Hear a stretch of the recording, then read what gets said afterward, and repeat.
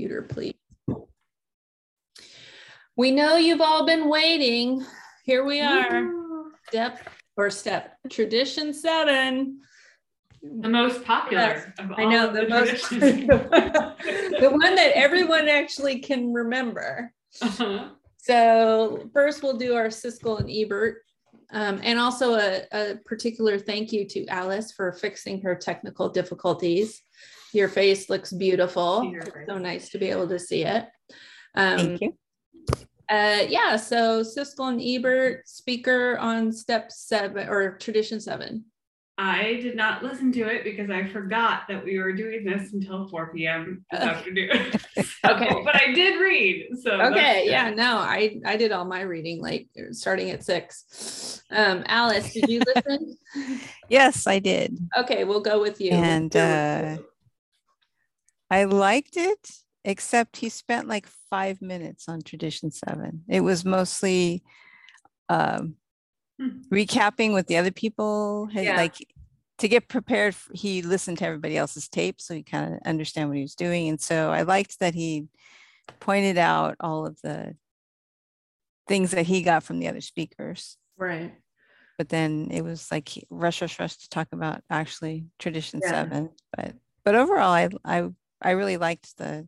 Yeah. It was interesting to hear what he felt were the key points from each of the speakers. So. Oh, cool. So a really good plug for that speaker. And of course, again, for people listening, I put the links in the podcast information. All right. So tradition 7, every OAAA Al-Anon group ought to be fully self-supporting, declining outside contributions. So as always, we start with the AAA 12 and 12, which is the oldest and sort of where the traditions came from. Then we go into how it evolved, how Al-Anon interpreted, and then OA last because it's the newest.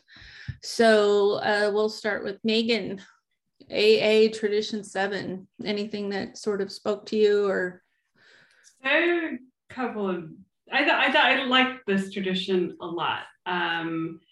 Alcoholics are certainly all or nothing people that I relate to. And this, just the idea that for the fellowship to serve its purpose, it has to be completely demonetized. That's interesting, or that was the sentiment that it should be completely demonetized, or there's sort of that, in the beginning, there was a pull between people who didn't want to have any money at all, and then people who wanted to, like in tradition 6, how he talks about like how they had massive ambitions and wanted to do everything. And it's just interesting how it was worked through. Yeah. Alice? I highlighted the end of it, that to people familiar with endless strives for charitable funds, AA presented a strange and refreshing spectacle. The fact that they didn't want outside contributions, but the speaker talked about Rockefeller in the meeting, and they went and pitched it to all these wealthy people, and the wealthy people said that money's going to ruin this. Right? Actually, the story is, I don't know if he did this right. Well, let's put a pin on that Rockefeller story because it's important. So the chapter, for people who haven't read the chapter ends with, this, what Alice is talking about around like, the integrity of AA. Mm-hmm. We absolutely, AA did not start out that way at all. And what I liked in the beginning of the chapter was, like in the second paragraph, the people ought to give money to alcoholics trying to stay sober. It can be understood why we thought we deserved a pile of folding money. What great things AA would be able to do with it. But oddly enough, people who had money thought otherwise. They figured that it was high time we, now sober, paid our own way. And so I just thought that was so again, the very beginning of it was, I think, as Megan, you pointed out, the grandiosity, the grandiose ideas. And then, because I don't know where I learned this or whatever, but I did learn it, that when they went to the Rockefeller dinner, they went hoping to get sponsors and to get funding and money. And it was Rockefeller who said, you know, I don't know if he said it then, because I know that Bill tells the story of like, he's there, he's at like this dinner. Yeah, I think it's in weirdly in tradition 6, I want to say. It's in one of the previous traditions. Right. And he's like, hey, and by the way, these boys don't want any money. And I remember Bill W. saying like his stomach just hit the floor, because actually that's not why they went there. You know what I mean? And it was Rockefeller who said that money will, or I don't know if it was, do you remember who someone told? Yeah, the way the guy in the tape, the recording told the story, the Rockefeller's like right-hand man, like Rockefeller was really intrigued by the idea, and the right-hand man went and investigated everything, and he recommended that they give him $50,000, and Rockefeller said no. Oh yeah, I'll set up a $5,000 account through a church that you can have access to, but you guys need to be self-supporting. Yeah. So basically startup money, and it was a one-time offer, you know. And so, and again, for people like, this is 1933 or something, so $5,000 in 1933 was like $500,000 today, I would say. Yeah, I know. When I heard 50,000, I'm like, what? I know. So it's interesting, because the right-hand man guy was the one that recommended that amount, and Rockefeller's like, not so much. Okay. The other story I found really interesting. So there's another story in Tradition 7 that talks about a lady died, and when her will was read, she left Alcoholics Anonymous in a trust fund a bunch of $10,000, a bunch of money, and the question was, should AA take the gift? And I had assumed that the reason why she left the money to AA was because she was a member of AA, and then the next couple paragraph goes through and says like, well, this is an outside donation because it was from her will.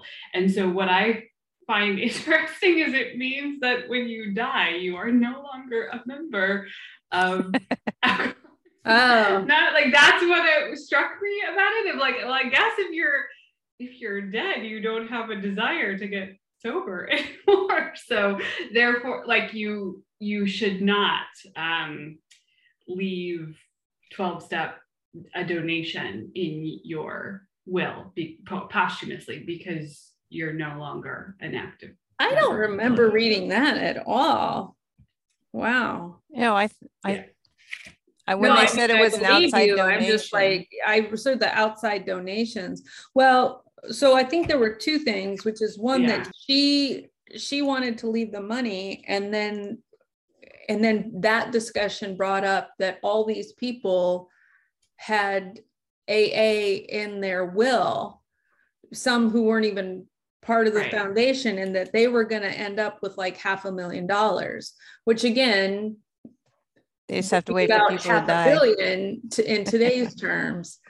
And so, but that is hilarious. We'll have to circle back on like, if you die, if you're considered no longer to be. Well, Roseanne left money in her will to OA. So. Oh, really? Okay. When it said it was an outside donation, I thought, I assumed they meant like maybe they had a family member who was so it does not actually specify in the story, but as I was reading it, I assumed that the person had benefited in some way from AA, and just the implications of that like you no longer meet the qualifications.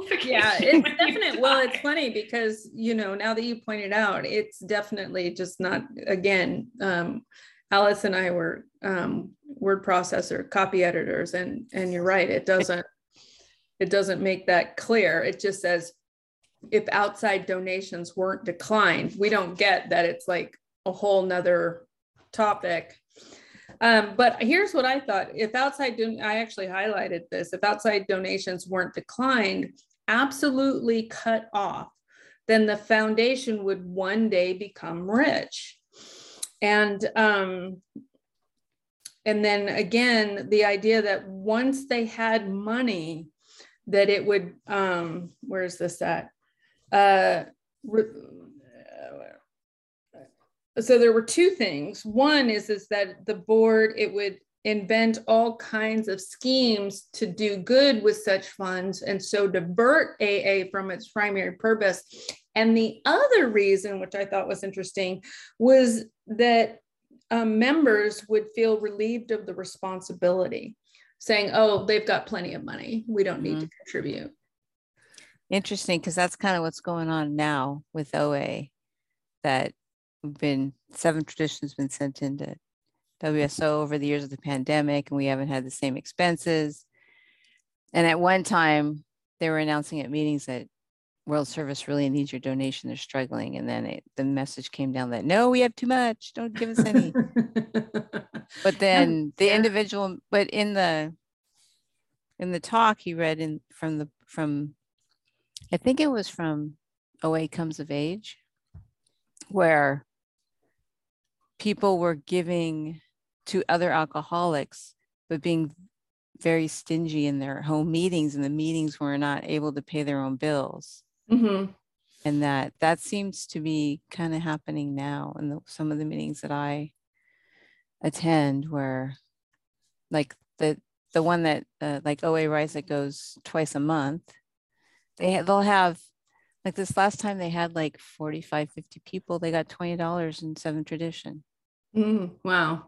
And it's every meeting, it's a discussion. Do we keep going? Right. Because I think it's a fabulous meeting. I give to it when I go, but wow. Yeah, that point about that people saw value in like direct donations, but didn't see that it was their responsibility to keep the individual meeting going, which right.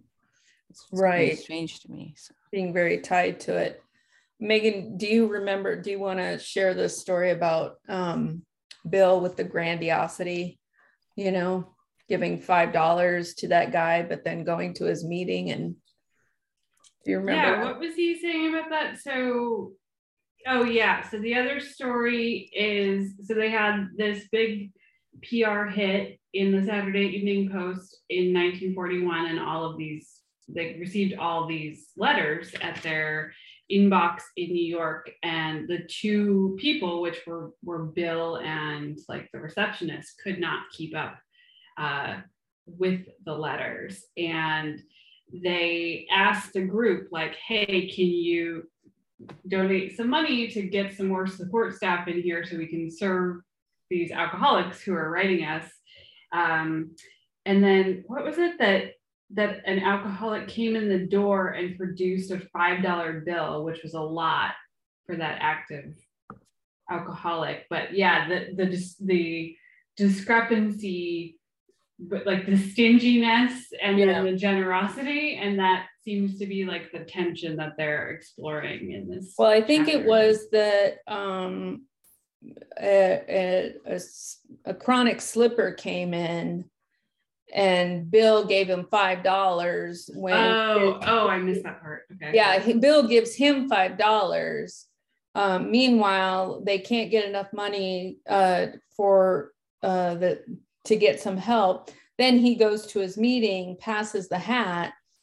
He reaches into his pocket, pulls out a 50-cent piece, and says in the story, like, wow, that looked like a really big coin. So he put it back and he took out a dime. And then he had this moment of clarity where he realized it was his big shotism that gave the newcomer the $5 bill, where he got to play the hero, and yet when it came to his own meeting, that earlier he had at another place asked for funds, he was only giving a dime as well. So I thought, and, you know, I completely relate to that, completely. You know, like if someone, I will totally be Miss Moneybags, you know, to play a hero, you know, unconsciously, you know, and yet, I don't know, you know, like not tip, or I don't know, like to just throw in $1 when people are asking for 3 or something. So, okay, anything more with the AA before we skedaddle on to our Al-Anon? So I just find it really interesting. The 12 and 12 was published in 1953. It is pretty anti-capitalist at the peak of Milton Friedman mid-century capitalism. Yeah. Like I was like, wow, this is actually kind of remarkable that this tradition was written at this time. Yeah. Well, and also that it says, you know, the sentence says at that moment. So again, our trustees wrote a bright page of AA history. They declared for the principle that AA must always stay poor, ... We believe the principle of corporate poverty was firmly and finally embedded in AA tradition. Yeah. Like, yeah. That's like the only place that exists, corporate poverty. And then it was when they sort of struggled to get to this place, is then it says when these facts were printed, there was a profound reaction to people familiar with endless drives for charitable funds. AA presented a strange and refreshing spectacle. Approving editorials here and abroad generated a wave of confidence in the integrity of Alcoholics Anonymous. You know, so. Yeah, and I don't know, looking at this, like how you could have tradition 6 without also having tradition 7, like, you know, the no endorsement without not taking money from outside organizations. Yeah, I think, you know, I totally see how they're hand in hand. On the one hand, the no endorsement is almost like on a corporate level. And then the 7 tradition, we need to support ourselves. We can't take individual contributions. So it's also at a corporate level, like that as an organization, we don't take outside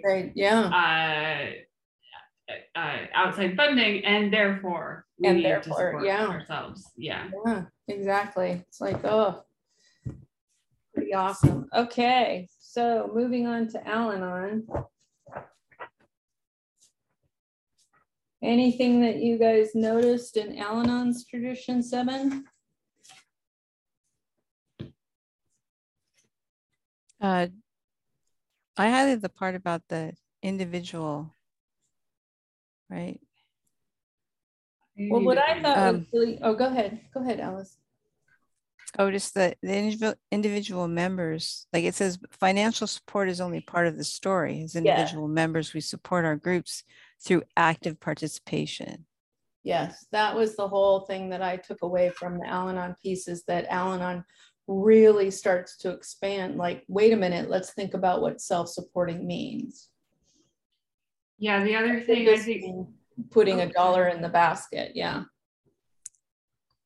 And yeah, I think I like about the Al-Anon traditions how it sort of relates a lot of them to your personal life rather than just at the like org level. So in Al-Anon, we learn to take responsibility for our own recovery rather than expecting others to do the work for us. And we begin to take care of ourselves financially, emotionally, physically, and spiritually.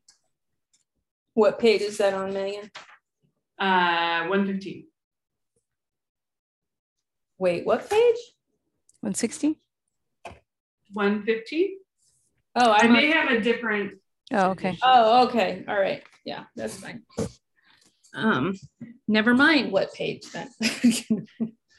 What? It's on in the one I have. It's on 116, and it's the second paragraph. I have tradition 7 on paths to recovery, and it's page 193.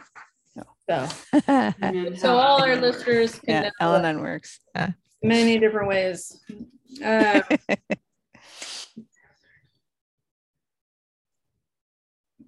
So I like there are no dues or fees, but there are financial responsibilities. Mhm. So the other thing that in this book that it sort of talked about was that self-supporting also meant contributing to intergroup, and that, and again, contributing it wasn't even talking monetarily. So it seems like in the pathways or paths to recovery version, there's a strong emphasis on all the different things that mean self-supporting, the service work, the intergroup rep, everything like And telling your story. Telling your story, yeah. So yeah, I remember someone saying in a meeting once that just going to a meeting was a form of service, and it was, exactly. yeah. Oh, and the other thing, it's like we may laugh at the unlikely prospect of having too much money, but actually part of the value of our independence is that the WSO, the World Service Office, and areas are dependent on the groups and thus need to listen closely to the group conscience in order to truly serve our fellowship. So it's almost like the other side of the AA, with the, we don't want, it's the same thing, but just speaking it from, so if the World Service or if the general office has all this money, then the individual doesn't have to worry about, they're like, oh, they've got money, we don't have to worry about it. And then this is sort of flipping it over and saying, yeah, but also part of keeping it corporate poverty is that they have to stay closely tied to us and what we're doing. So again, it's sort of like it actually empowers us. Yeah, it's a way of making it like anti-hierarchical or exactly. So I don't really have anything else on that other than how they brought in, they really expanded self-supporting. Yeah. Which is actually very valuable. So, yeah. When we take care of our own needs, we can remain free of outside influence. Right. Our finances have no strings attached. And for me, that's personal as well as in, practice these principles in all my affairs, that when I am responsible and take care of my own financial needs, I'm not beholden to somebody else. Like, okay, I'm going to give you this loan, but this is how you're going to live your life now, kind of thing. And that's kind of happened to me before. Yeah. and then my son wanted to go to this really expensive university, and I was feeling a little financial insecurity. So I asked my mom if they would help. And boy, as soon as the words came out of my mouth, I regretted it. Just wow, yeah. Immediately trying to dictate, who, what, when, why, all that. And I'm like, okay, never mind. Forget I asked. Yeah, exactly. Yeah. Yeah. So yeah. It creates a relationship that you may not necessarily want. Yeah. All right, are we ready to do OA? All right. Alice, you've been pretty quiet tonight. Why don't you, which may be my fault, why don't you go ahead and, All right, let's see. What did I highlight here?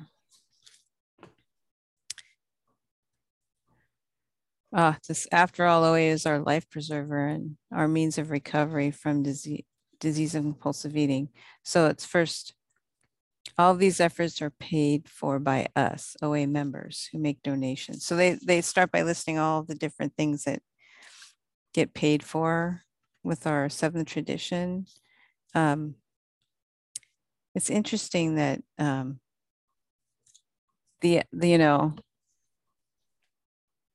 that to me that OA kind of focused on, it wasn't that my donation is making sure that OA is there for those who need it. It was, look at all these things that you get, and this is why you should give us more money. And I remember when I first moved into the Oregon OA, there was an article in the newsletter about what Intergroup does for you. Like, these are the reasons that you need to be giving to Intergroup, because otherwise you wouldn't have all these other things. And to me, it's always been about making sure that OA is here for me and for those who haven't found it. So I don't know, I didn't need the additional information, I guess, that if they're asking, there's a reason. I'm going to trust that, and I'm going to give where it's needed. But our willingness to pay our own way is a sign that we are recovering and maturing emotionally. Absolutely. I definitely have found that to be true. Like, dang. Yeah, but I remember when I first started, I felt like I didn't have any extra money to possibly give. And you know, as a newcomer, don't give Seventh Tradition, buy your literature instead. And I'm like, I don't even want to buy literature. And then my sponsor said, next time you want to practice your disease, put that money in a jar instead. And suddenly I had tons of money to give, because, you know, it's that awareness of how much we're really ruining ourselves financially. And to me, that's where the financial insecurity will leave us, because I'm no longer putting all that money practicing my disease. I now have, I can, you know, I have enough to take care of my own needs when I'm maturing emotionally. Megan, any? Yeah, let's see, 162. We don't ask for support from outside sources. While OA is a worthy cause, ours is not a charitable organization. In fact, there's a limit on amounts that may be given by one member in 1 year to OA's World Service Office. And the part that I thought was notable was OA is not a charitable organization, because I was on SF Intergroup when they were trying to get SF Intergroup to be filed as a nonprofit so that OASF wouldn't have to pay taxes on that money. And I guess charitable organization here means it in like the broadest sense, and like we don't accept charity. Right. But if we don't accept charity, should we be paying taxes on that money? I don't know. I'm sure there was a discussion about this. Yeah, I'm sure. It's so cool that you talk about the SF Intergroup. I'm like, I was on that intergroup. I was in that conference room in the hospital in Knoxville. I don't know. Maybe I don't. I remember the room, but I don't remember. I just, you know, that was the first time I did service up to intergroup level. There was something else. Oh, so this also is where the story about, you know, having excess money. We need more fun in our lives. Let's throw a party. Oh no, actually, Mark is moving out of town. Let's buy him a gift. And then the idea of like, you know, someone saying, hey, shouldn't we give some of that money to Intergroup? And it was interesting, you know, that it's like, oh, you know, this is our money, you know, the idea like our meeting collected this is our money, you know. A second member objective, the Seventh Tradition says to be self-supporting. It doesn't say anything about supporting service bodies or the World Service Office. Quote, aren't those groups working for us? A third member asked. they tell newcomers what OA is and how to find our meeting. If we don't do our share to support them financially, how can we claim to be fully self-supporting? That's actually, I mean, I definitely thought about it, but it's kind of like, it's like if you lived somewhere, but you were using someone else's plumbing and electricity, and you were like, oh, I'm self-supporting. It's like, well, you're not. Right. You know what I mean? Like, you're not. They're actually paying these fundamental bills, So I just thought that was a kind of good thing. I don't know where to kind of bring this in, but I want to bring this in, which is somewhere in my recovery journey, I was going to a lot of, at least a meeting a day. And I decided for me that, and this is just for me, I decided that if I was doing service at a meeting, I was giving my time and my energy, and I would not contribute financially. I would not put $1 in the basket, because there were two things. I was getting resentful. And then also I was like, okay, I can't, for all of these meetings to go, I can't constantly be putting $2 or $3 in. Actually, it was $2 at the time. So I had to come up with a sort of fiscal responsibility. And in my mind, money is time, and time is energy, and money is energy. And so I thought, okay, if I am doing service at a meeting, I don't have to put money in the basket. Someone else can put money in it, because to me, that's kind of like divide and conquer. Like, okay, if you're going to be the secretary, I'll put the $2 in the basket, And I know not everyone does that, but I had to come up with something that worked for me fiscally, and then also worked for me just in terms of resentment. Cool. Yeah.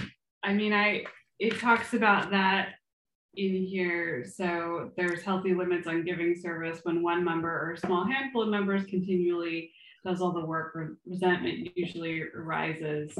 Other members feel excluded, so that OA breaks down into two groups, the insiders and the outsiders. The insiders feel overwhelmed with the service work and underappreciated. The outsiders resent the insiders for trying to control everything. And I have definitely had that experience of doing too much service. And I think that's something I've specifically noticed in like Oregon OA that didn't seem to be, I don't know if that was your experience of like. I was actually going to ask you about that because I just volunteered for a long-time service position.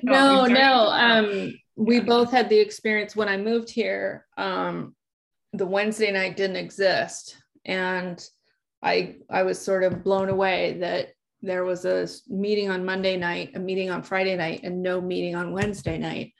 And so I started it, and I was very committed. I was like, okay, the first year I commit to being here every Wednesday, regardless of, how many people come.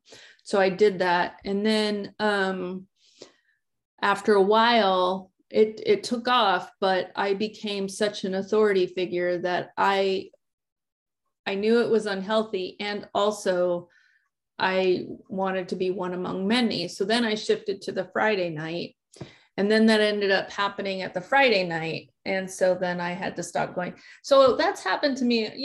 I don't know I think Megan, you reminded me of it because you just recently talked about that, Yes. I took a 6-month break from service at my home meeting because the same thing was happening for me. It's a meeting that I co-started and then have been doing service at for several years. But then I finally just realized like that time works for me, and it really is like a cornerstone of my recovery. And doing service like does get me there. So I just re-volunteered to be the secretary, but I did take a 6-month. Yeah. And that's what I did with the Friday one too, is I stopped going. I found a different Friday meeting to go to. And that and it was like, okay, and now I come, and if I feel like sharing, I share. But if I feel like it's so used to me not being there that I don't really feel that I have that sort of weight behind my opinion that I had before. And I think it's good. Like if you start to feel like, you know, when a decision comes up, everyone turns to look at you to hear what you have to say. It's like, it might be good for you to, you know, either keep quiet or let the meeting, or find another meeting for a while. So, I mean, it's up to you. I mean, it's situational, but Alice, do you have any experience on that? Yeah, as you know, I'm the chair of Region 1 board. It even happens on the board where I'm, you know, it's group conscience, like, and so I withhold not withhold, but I'm not the first person to speak, and because I want to hear what everyone else has to say. And I was in a 12-step the workshop, and then we had like groups that you're supposed to meet and discuss the assignments and stuff. And some of us are still meeting, and I'm kind of getting that feeling there that I don't know. I need to, I especially now with my, you know, service position, I need to be one among many work. Cause there was the meeting I used to go to when I first moved to Oregon that I had to stop going to, because even though people had been going for years, I felt like I was being looked to for, I don't know, recovery, and I needed someone else to look to for recovery, I guess. Yeah. And so do you guys find that in Oregon I find it maybe specifically here, there is that thing that happens where it tends to be the same people doing service over and over again, and there's a lot of people that just don't, it's like not as much in the culture here as the Bay Area, I think. I would agree with that. It was, and this isn't to disrespect anyone. This actually, so I worked not OA, but I worked for Northwest Permanente, and we would put on events, and it is kind of part of the culture just to wait and see and not make any plans, and just maybe we'll come, maybe we won't, maybe whatever. And so let's see if it's sunny or not. Yeah, exactly. And so we had the same issue, you know, and then people that day wanting to come and register and show up, and you know, and there were a couple of people on the team that had different attitudes about it. One person on the team was like, we closed registration, you should have done, you know what I mean, we have to plan, we have to order food, we have to, you know what I mean. And then, you know, someone else, they were kind of extremes, and they butted heads all the time, was like, these people want to get, you know, these are doctors who, we need to cut them a break, you know what I mean, we need to make it as easy for doctors as possible. And it was like, all right. So I could see both sides. So I think it is kind of cultural, you know, as opposed to the Bay Area, where it's just like there's this drive, you know, time. Yeah. And it's really, I think it was, I mean, I remember my sponsors like driving it into me, like, you do service for your own recovery. You do service to get to the meeting. Like, that is the first thing you do, is you go and see what service commitments you can do. And and I will say, it is the thing that turned away from like, oh, this thing that I do when I feel like it, into like, oh, this is a thing I'm a member of because I'm contributing to it and I'm part of this meeting. And so, I think service is valuable. I had to have a service position. I mean, my sponsoring has completely changed in Oregon because I've had to adjust to Oregonians, you know, like when I was in San Francisco and, you know, in the Bay Area, I had no say in what I was supposed to do. You know, I didn't have a choice. I mean, if I wanted to be sponsored by my sponsor, here were the things I had to do. And there was no negotiating, you know what I mean? There was like, if you want you asked me to be your sponsor, you know, here's what you do.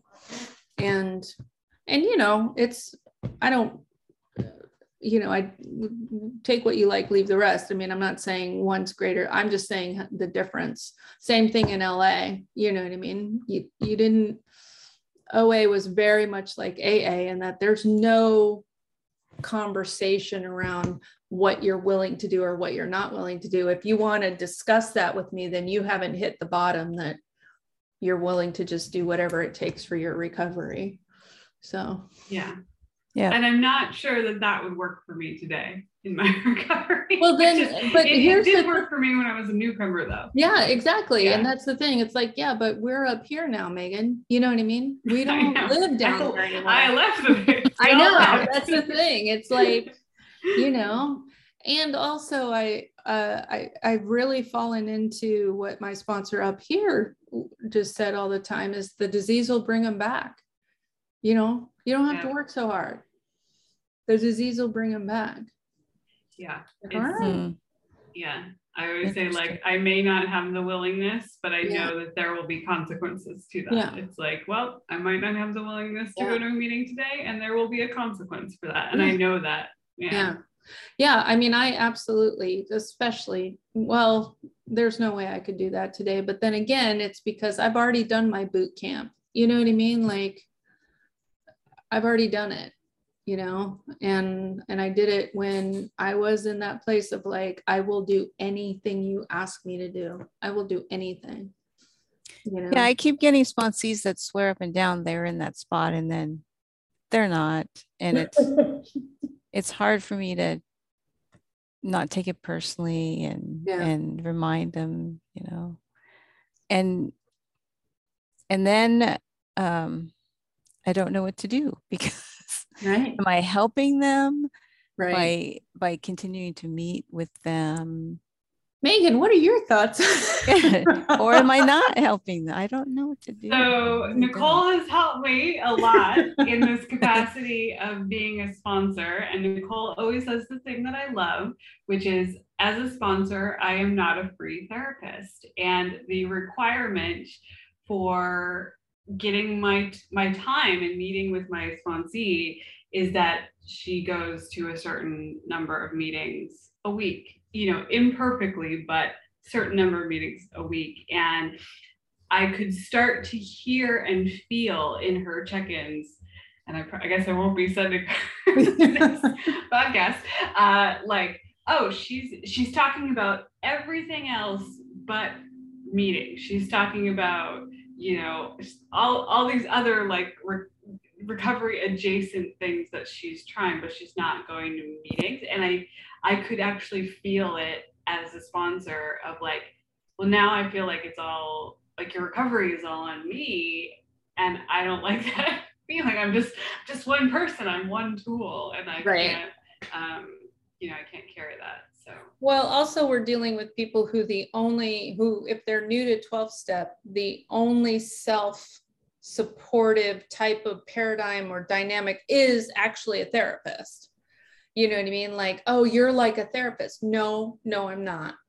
You know, a codependent relationship. Right. Or a codependent, you know, exactly, relationship. And so, you know, again, it's like, you know, I need you as much as you need me. It's part of my recovery to sponsor you, and also to demonstrate to you what this program is about.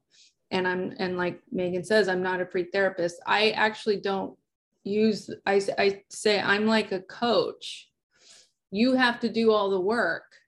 You know what I mean? And I like using the idea of like a swimming coach, because it's like, you have to get in the water, you have to swim, you have to do all the exercise. I'm not in the water with you. I'm up here. You know what I mean? But if you don't do, it's kind of like if you're not engaged in your own drive, being here? Like, then why am I here? You know? Yeah. And I have that that metaphor has been really helpful for me as well. As if someone says they want me to be their sponsor, and then we're having a conversation about why you should get in the water, it's not a good fit for me. It's like, nope. I'm not here to convince you about why you should be in, you should already be there. So yeah, exactly. And that's the other thing, that it's kind of like, someone said to me when, you know, there's a woman who, she's so in her heart wanted recovery, but her actions weren't there. And I remember talking to someone and they said, you know, she's taking up a seat. There's a woman right behind her who's dying to find a sponsor. And that really helped me, you know, with having to let people go. It's like, okay, there's a woman dying in the water right now who will just, I don't have to convince them to work a program, you know? And so it's like, yeah, you know, if you're not ready, you're not ready. So, you know, Alice? I don't know. Going to meetings is not a problem. Yeah. But it's the step work. And if you agree to do the step work, then I expect you to do the step work and help. You know, I keep telling myself it's their journey. It's not my journey. It's going to take what it takes, and just pray on it. You know, I finally just said, okay, God, I need you to give me a sign if I'm supposed to stick with this or not. And dang, if she didn't have the major breakthrough that I've been waiting for. And it's just, so I don't know. I guess it's that, you know, yeah. I feel like, well, I went through the, you know, having a sponsor dump me for something that had nothing to do with me, and was threw me for a loop. And I swear I'd never do that. And I never have, because I'm very clear about what I expect, and they just kind of disappear. Like, they'll be all gung ho, yes, I'll do this. And then the next week, the woman says, I think I need to work the steps a different way. And that I realized what I heard her say was she wants support for her diet. She doesn't want recovery, right? Because she wanted. So, and I don't do food. That I learned the hard way. My recovery comes first, and your food is going to trigger me. And so I make it very clear. I'm a step sponsor. Yeah. You're responsible for your abstinence. But I also say it's something that you can do 90% of the time, because I am not perfect, you know, we're not perfect human beings. And to me, striving, 90% is a good measure for striving. You're showing that there's desire there, and there's demonstrated desire, and without expectation of perfection, you know, because it took me 2.5 years to find lasting abstinence. And if I had a sponsor, you know, thrash me every time I had a slip or a major face plant, I don't think I'd be here. So yeah, me either. So yeah, me either. so I just grateful for my long-term recovery, but yeah, I mean, I had to do a lot of work to get here. It wasn't that I didn't want abstinence. It was that I was struggling with letting myself have it. So, well, this has been great as always. I love it. You know, whether people ever listen to it or not, who cares? Service is its own reward. All right, ladies. So we'll be back. I can't believe we're already going to be on tradition 8. Woo-hoo. I know. I can't even believe it. All right. Let me stop recording. Thank you, everyone. Look at the links below to find the speakers that we're talking about. And then also I put in links to the AA 12 and 12.